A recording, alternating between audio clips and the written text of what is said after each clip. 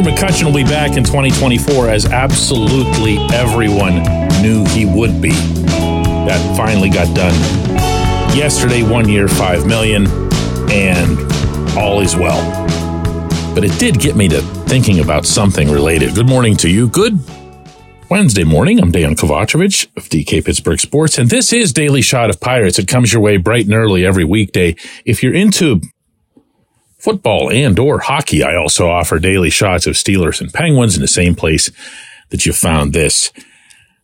Is Cutch a Hall of Famer? Does he have a chance at Cooperstown?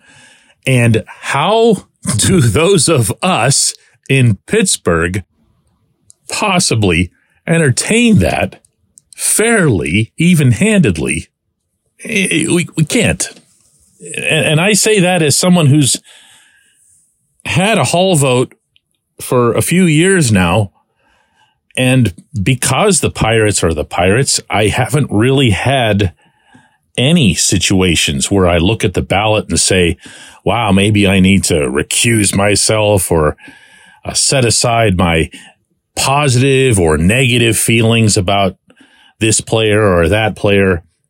Because for the most part, it's cases like, just to throw one out here, Todd Helton, who was always a total pro whenever I would deal with him at the Rockies, but that was so sparse, And for all I know, he's either the greatest guy in the world or the biggest jerk in the world or whatever.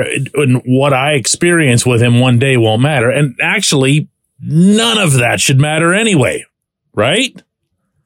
Well, in Cutch's case, he's Cutch. I know Cutch. I've been interviewing him since he was 18 years old. I've known him for half his life. So in a weird kind of way, I actually feel like I'd be even more obligated to make an even greater effort than normal to support the case that he belongs in the Hall. If that's the way it comes about. It's obviously going to be a while. So I'll share with you a couple of things that in general I apply to Hall cases. One, and this one's a pretty high bar, maybe higher than it'll sound when I say it, but I'd like to see that player at some point in his career was considered to be either the best in the game or close to the best in the game, like right up there, top 3 or 4. I'd like to see an MVP. I'd like to see a Cy Young. You know what I'm saying here? I'd like to see that this is a name that people should remember, that should be commemorated. I don't believe in applying a general statistical litmus test to it. You've got to have X number of hits. You got to have X number of home runs, unless you're getting into era adjusted numbers, in which case it's a lot fairer because the game itself fluctuates and it's not fair if somebody's playing in an era where pitchers are just dominating. Your numbers aren't going to be anywhere near as good as a hitter. 2, I'd like to see something special, something distinctive about the player. Here again, that might sound like an unfairly high bar because some guys are just, really, really good at baseball and they played for 100 different teams, never attached themselves to anyone, uniform or market and whatever. But it helps. And this is where I see Cutch coming in. He's special in Pittsburgh. He's the player of this century in Pittsburgh. He did something in carrying his team to the playoffs those 3 years that I don't know that you can find a fair comparison in another market, because there's only one that's been as miserable as Pittsburgh has in this century. And only one player, only one, carried that franchise up to something resembling respectability. 2, he's got a pretty special place in the franchise's own lore. And remember, the Pirates are about to be entering their 143rd season, so that's not a small thing. When you see how he ranks in the top 10 of nearly every offensive category, and you're going back a century and a half, that comes with extra weight. if his name's showing up on the list with Hannes Wagner, Roberto Clemente, Willie Stargell, Ralph Kiner, that's a thing, you know? And 3, since I know that 99% of the voters won't consider either of the factors that I just shared, here's something that's a little bit more basic when it comes to the sort of things that voters look at, because they do just look at base numbers. I'm really not all that different than them, so I'm not acting like I'm above them. Baseball Reference tweeted out yesterday that Andrew McCutchen is 1 home run away from becoming the 26th player with 300 homers and 200 steals. And of course, we'll remember that Cutch was sitting on that 300th homer when he got hurt to end his season in September. He's going to get it, okay? And he'll have 300 homers and 200 steals. They then went on to list the 25 players who've achieved this. And at the top of this list, conspicuously missing his asterisk, is Barry Bonds. You can throw him right out of there. Hank Aaron is next. Still the all-time home run champion in my eyes. 3rd, Alex Rodriguez. Throw him out too. 4th, Willie Mays. 5th, Sammy Sosa. Throw him out. You see where we're going here? A lot of this happened. A lot of these numbers were accrued during the steroid years by players who have been documented to have been involved. I'm not going to go through all 25 here on this show and keep some and throw out the rest, but Cutch was always going to be a certain type of player from the moment he came out of Fort Meade High School in Florida. He was always going to be that more compact, powerful swing, tremendous athlete on the base paths. He was going to be this type of player, the 300 homers, 200 steals type.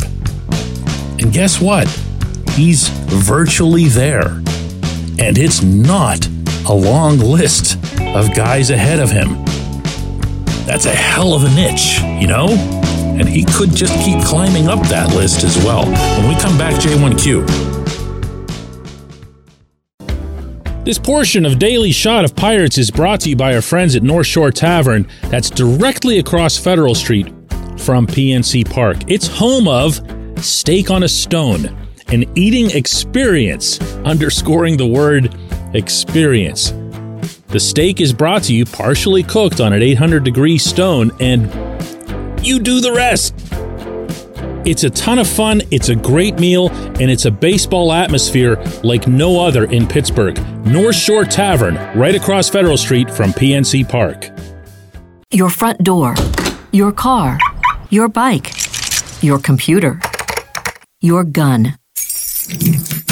Safety is a habit. Every day you lock and secure your home and everything you want to keep safe. Gun safety and responsible storage are no different and the best way to help prevent accidents, misuse, and theft. If you have a firearm, own it, respect it, and secure it. Visit ProjectChildSafe.org. Brought to you by the National Shooting Sports Foundation and the Bureau of Justice Assistance.